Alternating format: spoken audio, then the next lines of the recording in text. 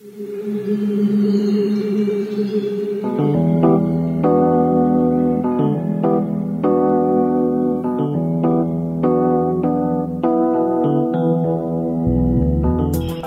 is the Mizzou Sports Podcast, presented by the Columbia Daily Tribune.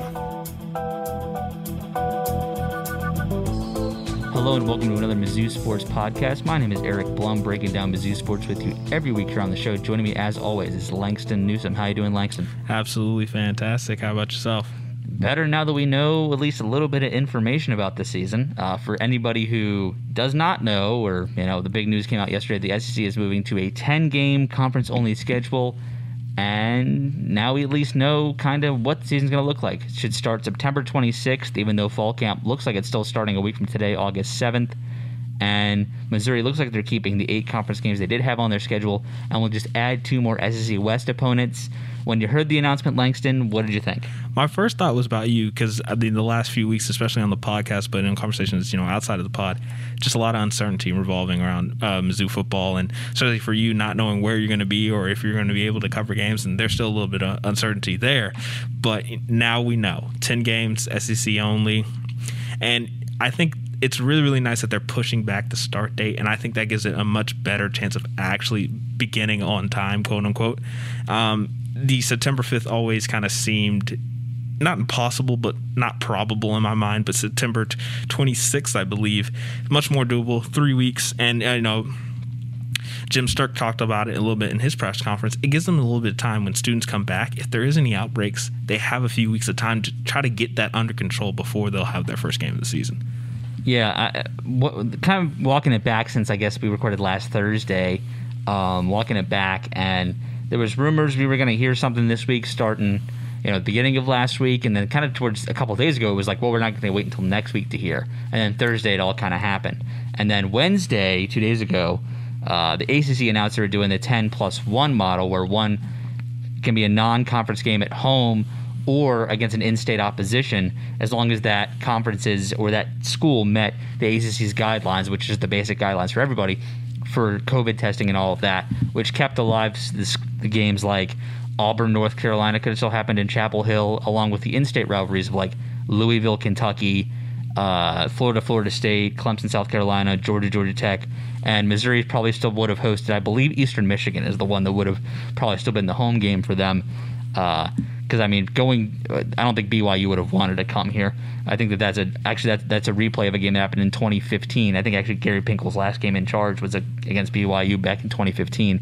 But anyway, going off of that, I thought that move of the ACC and John Swofford, their equivalent of Greg Sankey, was genius. It's like, because if the SEC adopts it, and that's exactly who they were looking at for those in-state matchups.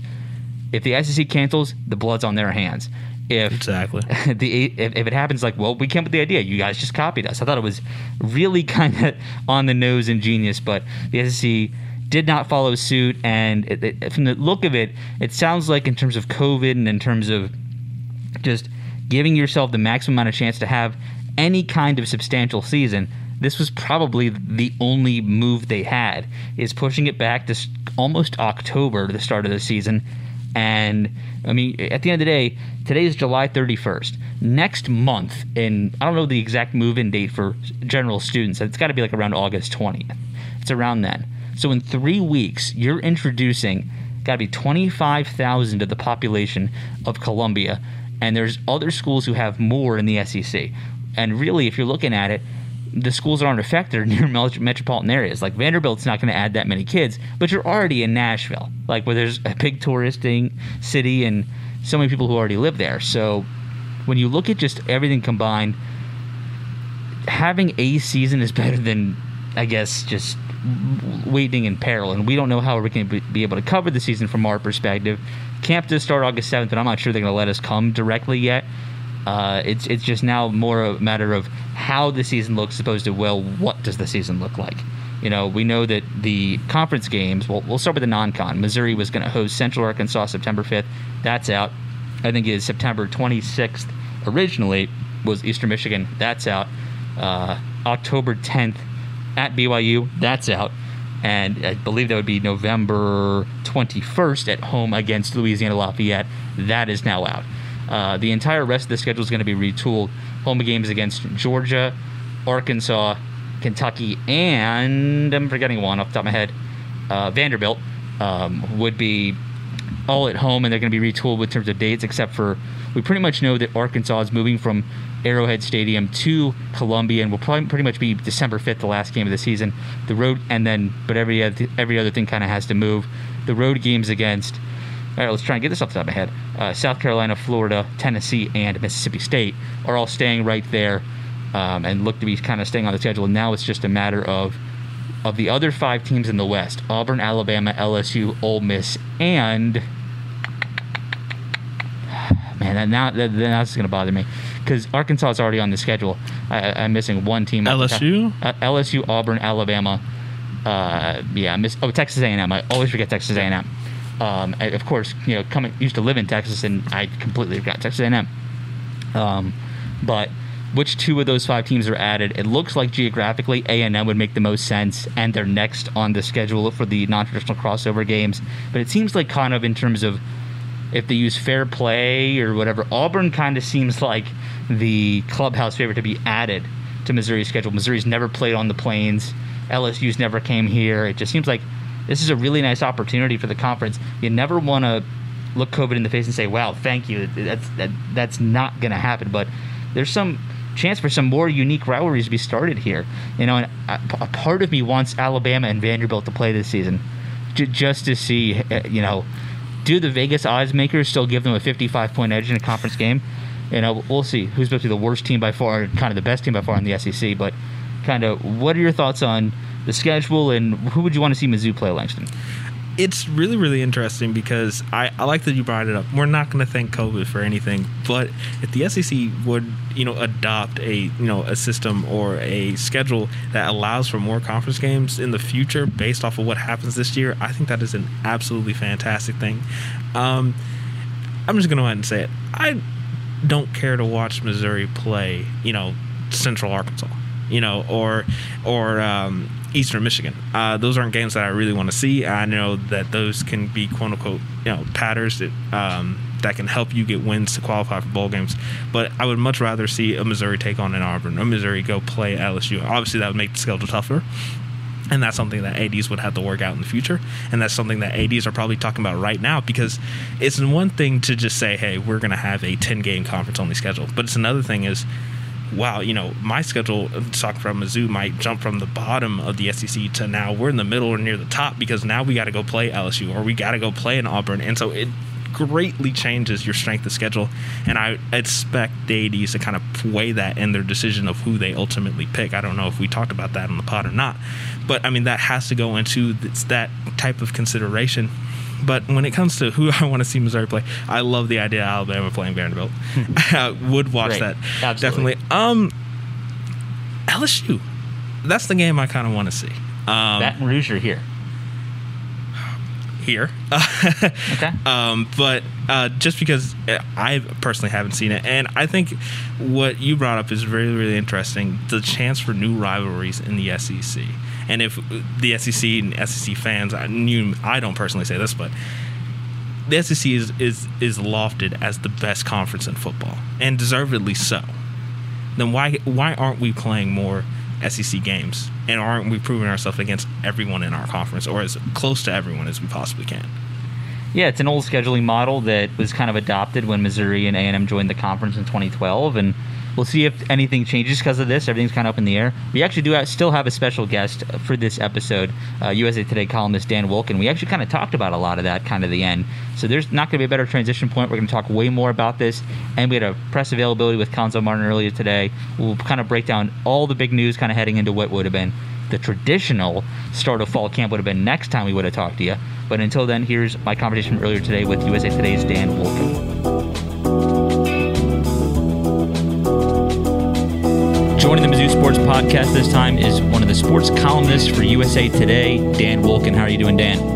I'm doing all right. How are you? Good. Obviously, big news in college football right now being kind of how everybody's going from, their full schedules to, obviously, SEC announcing a 10-game schedule yesterday.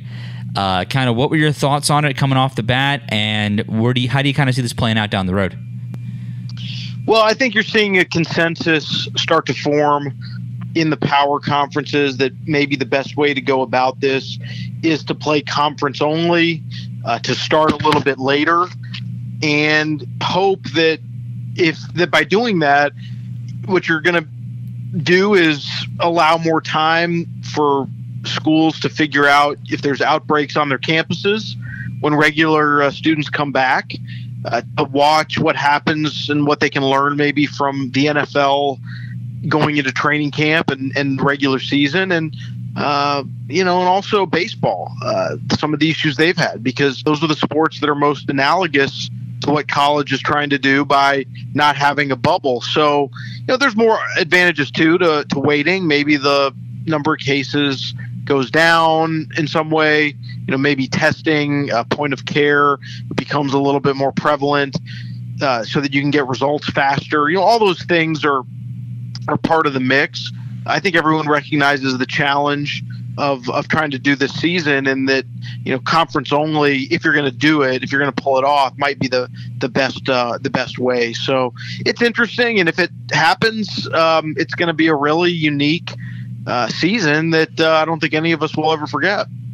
Yeah, it's definitely worth mentioning that yesterday's decision did not lock in that college football is happening this fall. It just there's a plan moving forward as opposed to just, well, we'll see.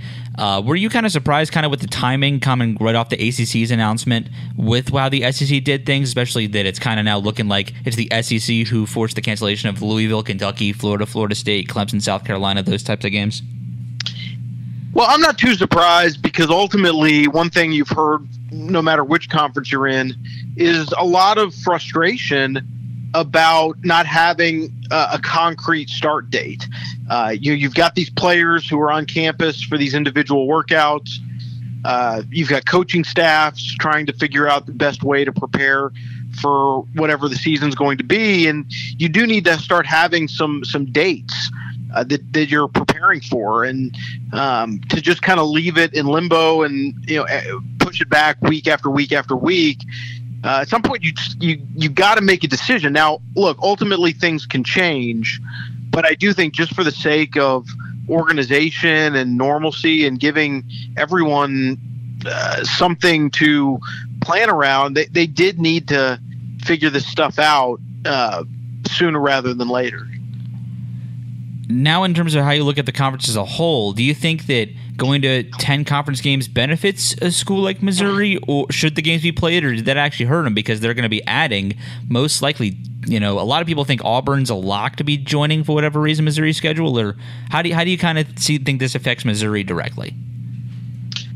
Well, I think any team, if you're adding 2 SEC games, you're probably adding 2 pretty tough games. In aggregate, you're probably looking at not as good of a record. Now I don't know that that's going to be true for everybody, and there may be quirks that determine somebody's got a little easier than somebody else. But I mean, just as a general principle, yeah. I mean, if you're adding Auburn, you're adding a real tough game. But now I don't know that that's exactly what's going to happen. I think there's still some wrangling and probably a little bit of luck of the draw that's going to determine who plays who. But I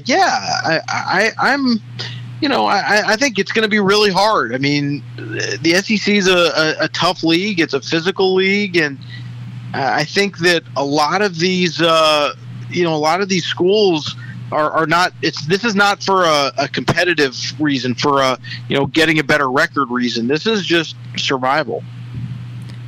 Do you think that the idea of a college football bubble would work? And if so, where would you look at the SEC kind of having it? No, I mean, you really can't, for a variety of reasons.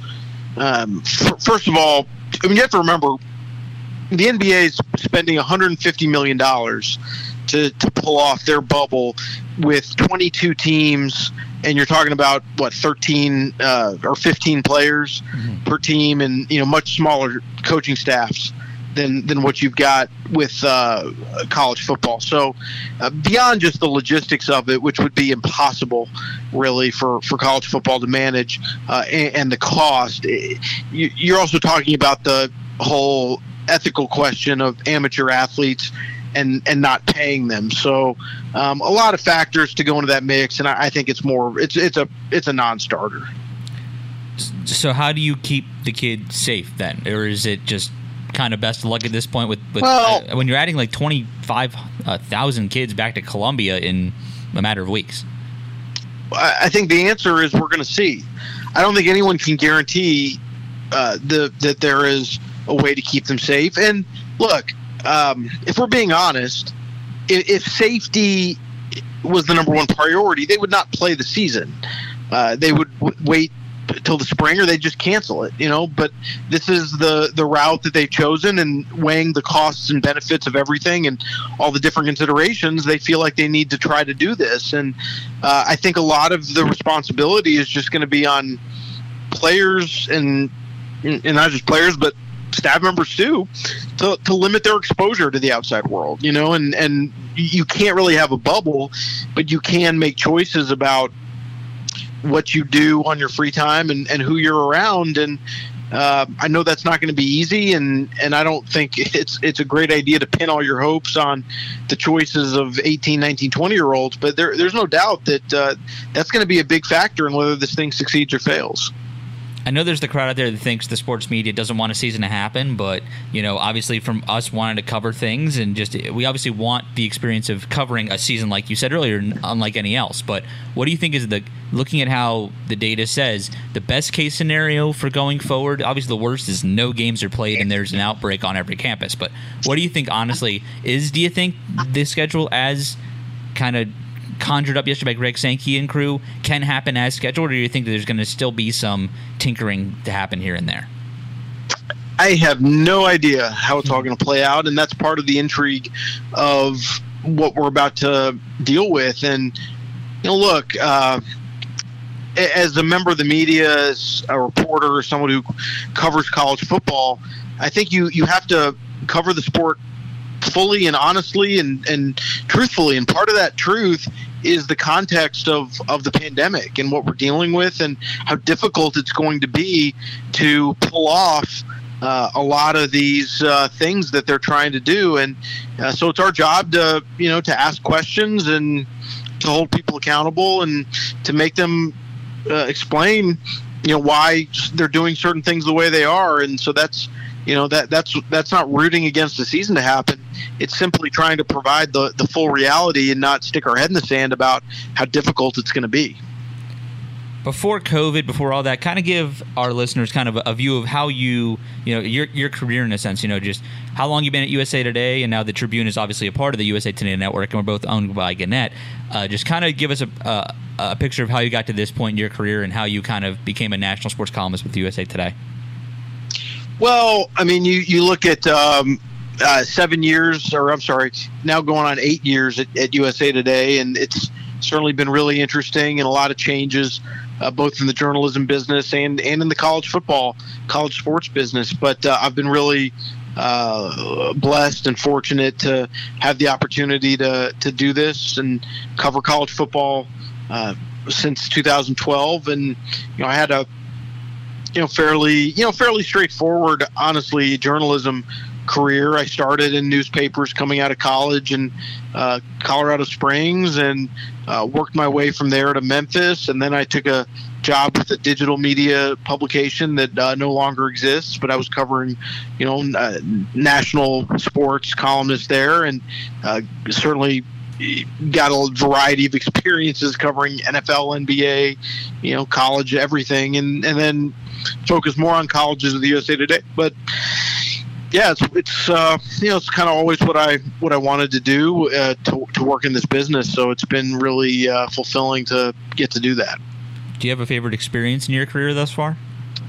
Well, yeah, I mean, I've had so many, really amazing experiences, and I've covered almost every big event there is to cover. So that's really cool. I mean, there's nothing like being in an Olympics and having an opportunity to tell those stories and be part of a really remarkable event that's not like anything else. But I've seen, I was there at the the kick six. I mean, unforgettable moment. The Villanova shot to beat North Carolina on a buzzer beater for the national championship. Unforgettable moment. There's just been so many games. American Pharoah winning the Triple Crown in horse racing. I mean, I can't even name one because I've been fortunate to see so many. Fair enough. And kind of getting back into the current events of things, what did you kind of make of Notre Dame kind of joining the ACC? And do you think now that they had a taste of conference play, they're not going to go back to being an independent ever again? Or that was kind of one of the quirks of the ACC schedule? Or how do you see that kind of playing out? No, I think this is a one-off. I think that Notre Dame values being an independent for reasons that are pretty deeply rooted in that university. And I think, maybe one day well down the road, that's something that they might be forced to reevaluate, but that would be based on, larger changes in the context of college sports that would necessitate them really being in a conference. I think for now, there's really no incentive for Notre Dame to do that now. And, they've got a great partnership, frankly, with the ACC where, they can kind of be halfway in, halfway out. And obviously the way it worked out this year, it's a unique situation where they'll have an opportunity to play for a conference title. But I don't think they're going to make big, decade-long decisions for their institution based on that. Gotcha. And going off of that, do you think maybe this model of a 10-game conference season kind of across the board for Power 5 is something that might stick after the pandemic ends? No, I don't think so.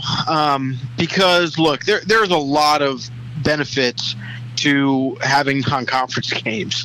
It's just from financial to just the fact that you like seeing those cross region matchups. You like seeing the big, non-conference game that really matters, that really validates one conference, really, helps you build toward the playoff. I mean, college football is kind of a regional sport, but it's become more national. And I think that the big games, Ohio State, Alabama on the schedule in however many years, 6-7 years, I think that's good for college football. So I think people will want to see more of those, not less, even though this season is going to be, I'm sure, very, very interesting if it happens.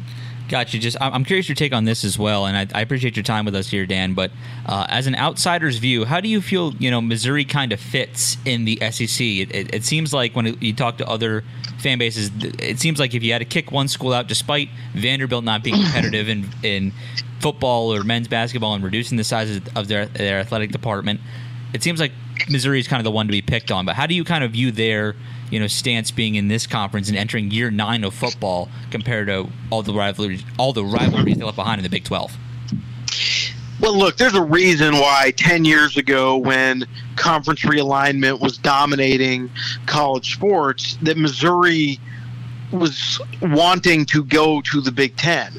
That's what the leadership of that school at that time was hoping would happen, that they would be accepted into the Big Ten, and instead things with the Big 12 kind of spiraled, and there was an opportunity for the SEC, and the Big Ten at that time was focused on going east, to Maryland and Rutgers, and so it left an opportunity for the SEC, who was looking to add, and Missouri was wanting to extricate themselves from a dysfunctional situation in the Big 12, and it was kind of the option that was there for them, and that also satisfied the SEC's goal of expanding their TV network footprint. So, look, I think the fit is based more on factors that are not rooted in competition. They're not rooted in culture. They're not rooted in tradition. It's simply circumstance and TV. So I think Missouri would fit better in the Big 12. I think they'd fit better in the Big 10, but that's just not where we are.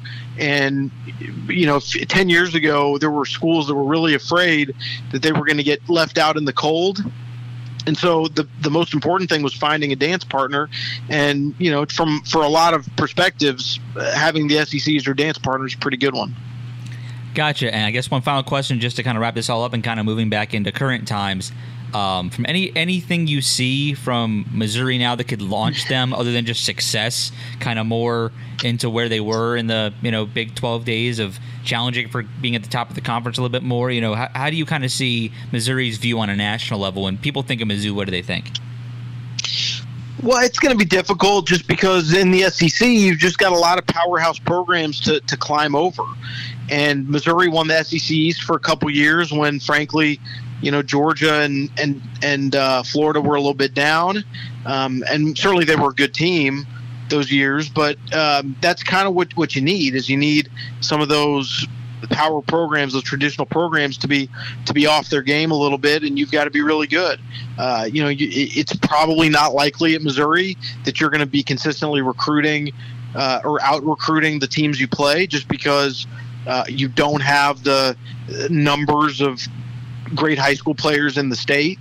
But it's been proven that it's a program that can win at a pretty high level. And if you get the right coach and the right circumstances, maybe every now and then you can kind of catch the East sleeping a little bit and have a chance to win your division and, make the playoffs. But it's a really long climb. Gotcha. You kind of teased it there. So one final question. Do you think Drinkwitz might be that coach? Well, I don't know. I mean, look, Eli's been a head coach for 1 year at a program in Appalachian State that was really well established and was already winning. And he did a good job and won the Sun Belt, but he's not had to build anything yet. So that's the goal now. That's the challenge, and it's hard to build in the SEC. It's recruiting year over year over year. It's stockpiling, and obviously it's coaching. There's a lot of things we'll find out about him as an SEC coach in the next couple years, but really just the track record is not deep enough to really have a great sense of it. All right, that was Dan Wolken from USA Today joining us here. I guess is your Twitter handle? It's just at Dan Wolken, right? That's it. At Dan Wolken, that's where you can find him. You can find all of his stories there with you at USA Today. And I think in the past couple of weeks, he's had a few stories in the Tribune. There was the one on Michael Porter we ran here. We ran your column when the SEC in the middle of last week kind of was looking to make a decision. So his name has appeared in the Tribune pretty often over the past few weeks, and I'm sure it will again. Thanks so much, Dan, for joining us here. And we'll catch up with you soon. Appreciate you. Thank you. We would like to thank our sponsors for the Mizzou Sports Podcast. University of Missouri Healthcare. University of Missouri Healthcare is proud to be the official sponsor of MU Athletics. Blue Events. Let Blue create your perfect event. Their passion for food, service, and presentation ensures that you will have a seamless and memorable event, no matter the size. They will work with you to bring your vision to life. Phyllis Nichols, State Farm Insurance. There when things go wrong, here to help life go right. And now back to our podcast. And thank you once again to Dan Wolken for joining us on the show now that we're both all part of the Connect family here at the Columbia Daily Tribune. But before I go any further, the Mizzou Sports Podcast is brought to you by Zaxby's, the home of handmade-to-order chicken, salads, and more than a dozen mild-to-wild sauces. Stop by your neighborhood Zaxby's today. And the neighborhood Zaxby's in Columbia is off of North 63 and Stadium Drive. I haven't been there in a couple months because of the pandemic, but I should go soon. All right, well, we're kind of back talking about everything going on with the college football world. I didn't give my pick for who I wanted. I kind of said it earlier, but from a journalist perspective, I really want that game September 26th to be at Auburn. I really want. It makes too much sense for Eli Drinkwitz to play his first college game at Auburn, where he started his career a decade ago against Gus Malzahn, who helped kind of elevate his college career. Was the offensive coordinator on that 2010 Auburn team that won the national title. He worked under him at Arkansas State when Malzahn went there, brought him with him, and that kind of set him on a path with Brian Harsin on that staff too, took him to Boise State, and then Drinkwitz made his own name at NC State App, and now he's here. That just makes too much sense for me, writing-wise, to not have that game be against Auburn.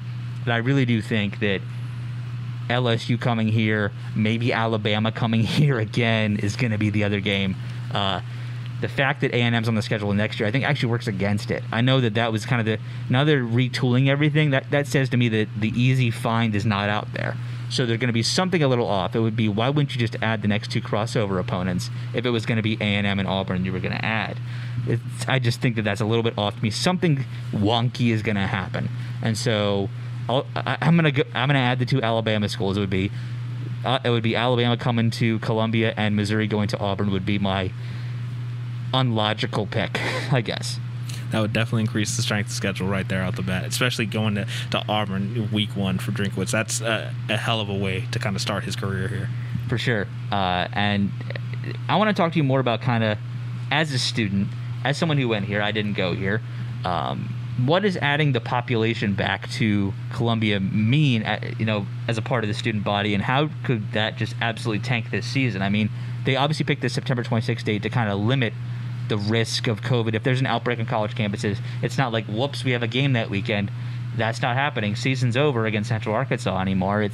We have a kind of time to get it underway and to mitigate the outbreak. So as someone who's lived in the dorms and lived off campus now, is this possible?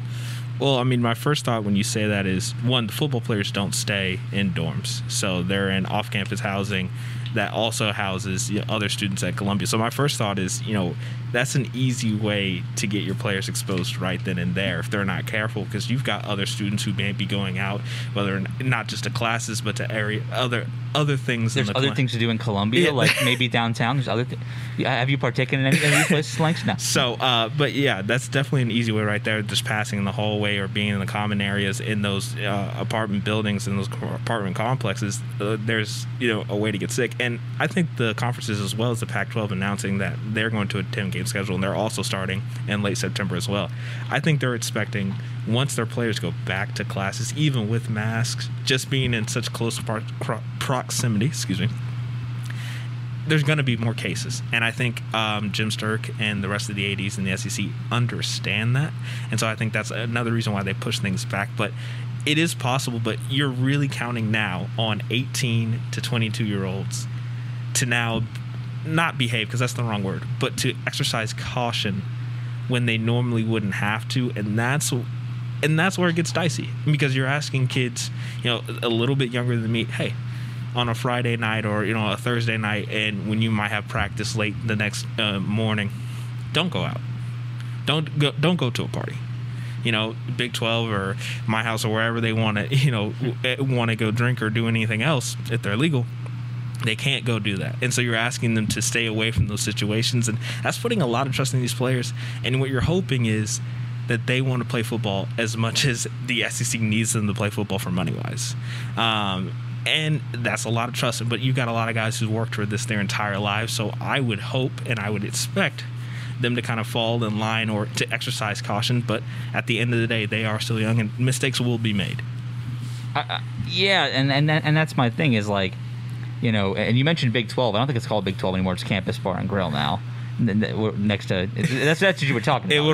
It'll always be Big 12 to me, but yes, it is Campus Bar and Grill now. Yeah, that's when I moved here. It was Campus Bar and Grill. I'm like, people were referring to Big 12. I'm like, Big 12? They haven't been to Big 12 since 2012. What the heck is everybody talking about? And it's like, oh, it was actually the name of a bar across from Shakespeare's downtown. It's like, oh, okay, gotcha. Yeah, I have partaken in the Big 12. They actually have good burgers at Campus Bar and Grill. Yeah, that's a long-ranging discussion you and I can have another time about who has the best burger in Columbia. But anyway. It's not Booch's, I'll tell you that. Booch's is probably second for me. I like Billiards better. Billiards is the best burger in town. There's a couple other contenders. We can talk about that another time. Anyway, no, but the thing that I foresee kind of happening is, and I think the SEC was smart, but kind of backed into a corner with how they made this decision, is if there's an outbreak, you built in 2 open weeks, but 10 games. And we don't know what the world around with bowl games and the playoff and the New Year's Six, we don't know any of that. So it's like, let's say there's an outbreak. I thought they should have added more time. I would have actually seen them like to start a week earlier, maybe even 2 weeks earlier, and kind of just get one game underway like September 12th, and then put a break in there just to see what the effects are of the direct competition and playing each other. Yes, that starts it closer to the move-in date, farther away from October, but to kind of get a test subject instead of having, well, all the dominoes fall over. If one team kind of goes out of whack, you can kind of change things kind of on the fly a little bit better if you know kind of with, trial and hopefully not error. But I thought that was what I was a little interested in. There's only two. I mean, it's very wishful to think, there's not going to be a problem.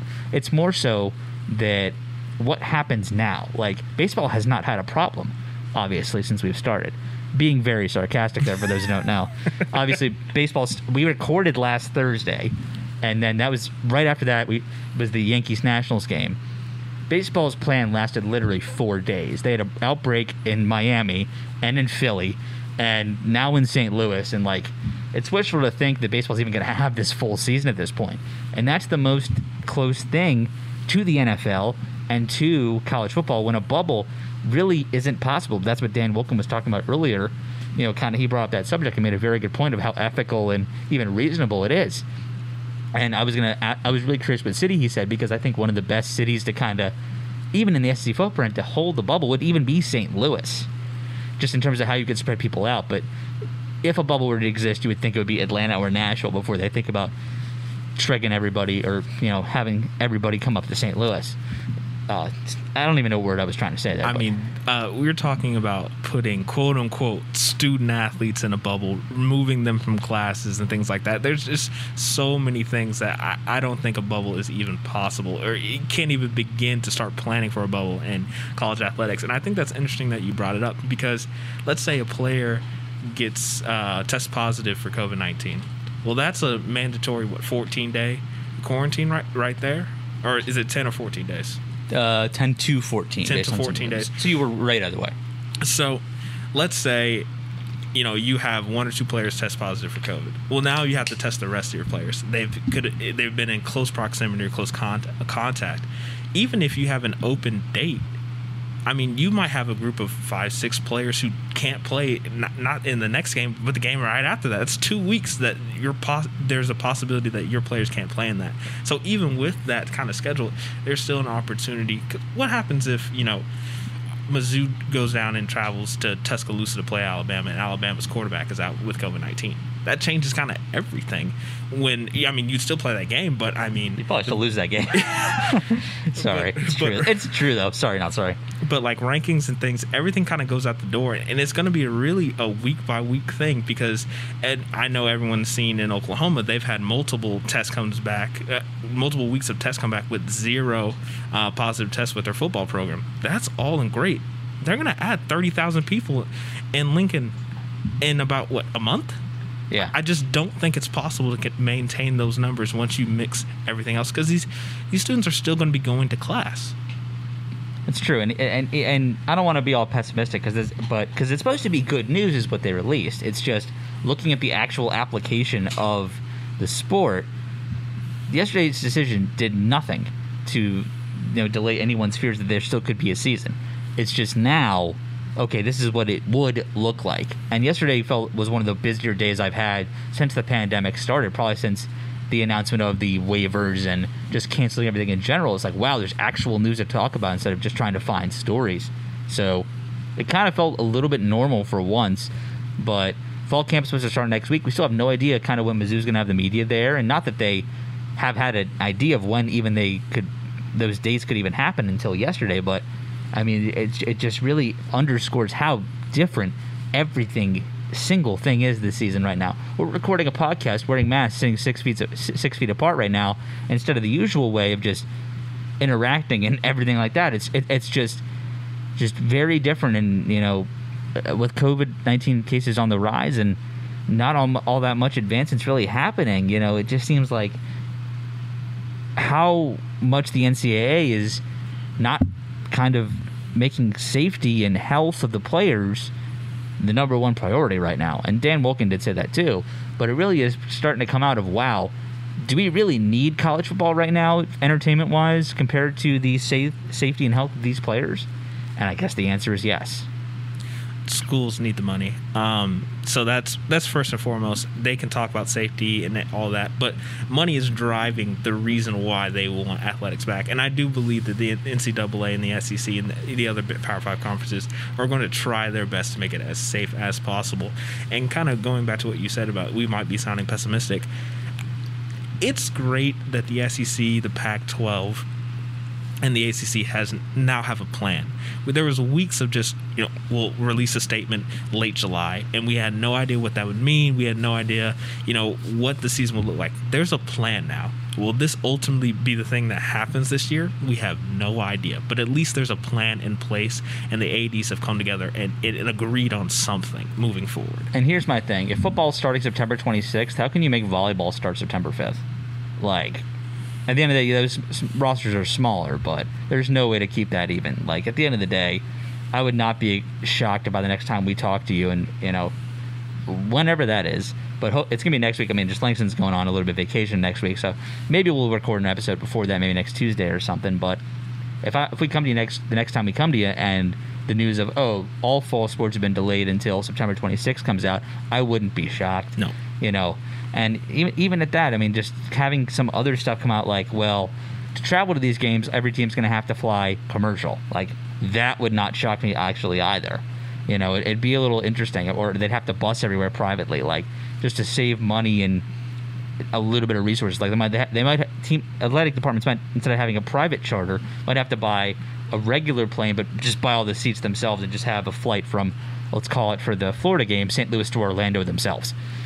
So that would be pretty interesting to see how just the pure logistics of a season is going to work. And we'll come to you with all that information later. We've talked enough about it, and overall, I'll leave it with this. I was really looking forward to going to Salt Lake. A city I probably would never go to, and it apparently is really beautiful since I've seen it at the 2002 Olympics. And I am actually very disappointed that I will not be checking out Provo, Utah. But we have to sacrifice for COVID, and it looks like we'll go from there. Just kind of going into a little bit of different news. We did have a Zoom availability with Conzo Martin today, and after it was announced last week at this time that both Jeremiah Tillman, Xavier Pinson, and Mitchell Smith are all returning, I have a story in Saturday's Tribune about it. Kind of talked to Conzo about a whole lot of different things, and one of the things was their roster's pretty much now set. After the transfer of Axel Congo, they had one open scholarship spot. Conzo's not looking to fill that as of this time. He might give a scholarship to might give that spot to one of the two walk-ons on the team. Actually, might be the move, and Evan Yerkes and Brooks Ford. But you just are kind of looking at the roster, and Conzo knows that this team is incredibly experienced. Conzo knows that the opportunity is right in front of them here. They're kind of going to come back to campus a little earlier than everybody else. Report date is, I think, August 13th, and they're going to have their 10-day period, so get started on hopefully August 24th if no COVID cases come up, and they'll go from there. And Conzo did talk a little bit about, as he usually does and did on the podcast, I guess about a little under 2 months ago at this point, about some of the social issues that come out there, and he played a little bit of Sam Cooke for us on the press conference. It was interesting because Conzo very much, usually is straightforward business, but when he would pull out his phone and start playing A Change Is Going to Come by Sam Cooke, that was very interesting, and he always was very eloquent as always. And yeah, that's kind of the basketball news there. Do you have any take on that, Langston? Or yeah, and kind of piggybacking off of that, one of the things from your story today in the Tribune that really kind of stuck out to me, Coach Martin talked a little bit about the NCAA allowing student athletes to wear patches on their uniforms this year, expressing things racial injustice and social justice issues. And I thought a quote from him that really kind of stood out to me is he said, and I quote, "If we do it, it will be a part of our uniform, so we'll do it together." So it's not as if just one guy will do something, the next guy doesn't. We'll do it together as a team, and I think that's the only right when you play a team sport. And I think that's a great idea moving forward. It's more than just one of your players saying, "Hey, listen, I want to stand up for social justice issues." I think it's a great idea as a team. The Missouri Tigers basketball team, we stand as this together. This is something that we have talked about conversations that we've had as a team, as a staff, and this is what we stand for. It makes it more than just saying, hey, this is a patch. No, this is a dialogue that is happening throughout the entire program, and this is what we're going to present on the floor when and if a college basketball season happens. Yeah, that was kind of a piece of minor news that kind of snuck under the table yesterday with the NCAA kind of fair play committee coming out saying that players are going to be allowed to wear patches that are designated by the school and conference and allowed. And one thing I found kind of interesting is that they were kind of slipped at the end there is that for men's and women's soccer, spitting on an opponent was increased from not only an automatic ejection, but instead of a 1-game suspension, a 2-game suspension because of COVID. Well, can't say that the NCAA is not absolutely right on the needle of figuring all this out here. Wow, just spitting on an opponent. The rules at the cutting edge of technology there from the Indianapolis. Fantastic. Langston, anything you want to add after spitting on an opponent? Don't spit in anybody's Zaxby's food. A way to really not spit on an opponent is to wear a mask, because even if you spit, it's just going to get caught in the mask. So keep a safe distance. Social distancing still needs to take place. Stay 6 feet away from each other and wear a mask. If you want to see the Tigers take on unnamed opponent on September 26th, you can do your part by wearing a mask and help the Tribune by eating some Zaxby's. I don't know, maybe both. Very, very true. Good statement there, Langston. It looks like we are 57 days. If there is a game in Auburn, which I'm hoping that would be the best thing to write about, or September 26th is 57 days from today. I'm hoping there's a college football game then that we can cover. We'll come back. I have some cool ideas we can do in the meantime. If the schedule is released between now and the next time we record, we'll probably get some of those beat writers on to kind of preview and do a quick preview of the season. Until then, that was Langston Newsome. I'm Eric Blum. Thanks for listening to this week's Mizzou Sports Podcast, and we'll see you next time.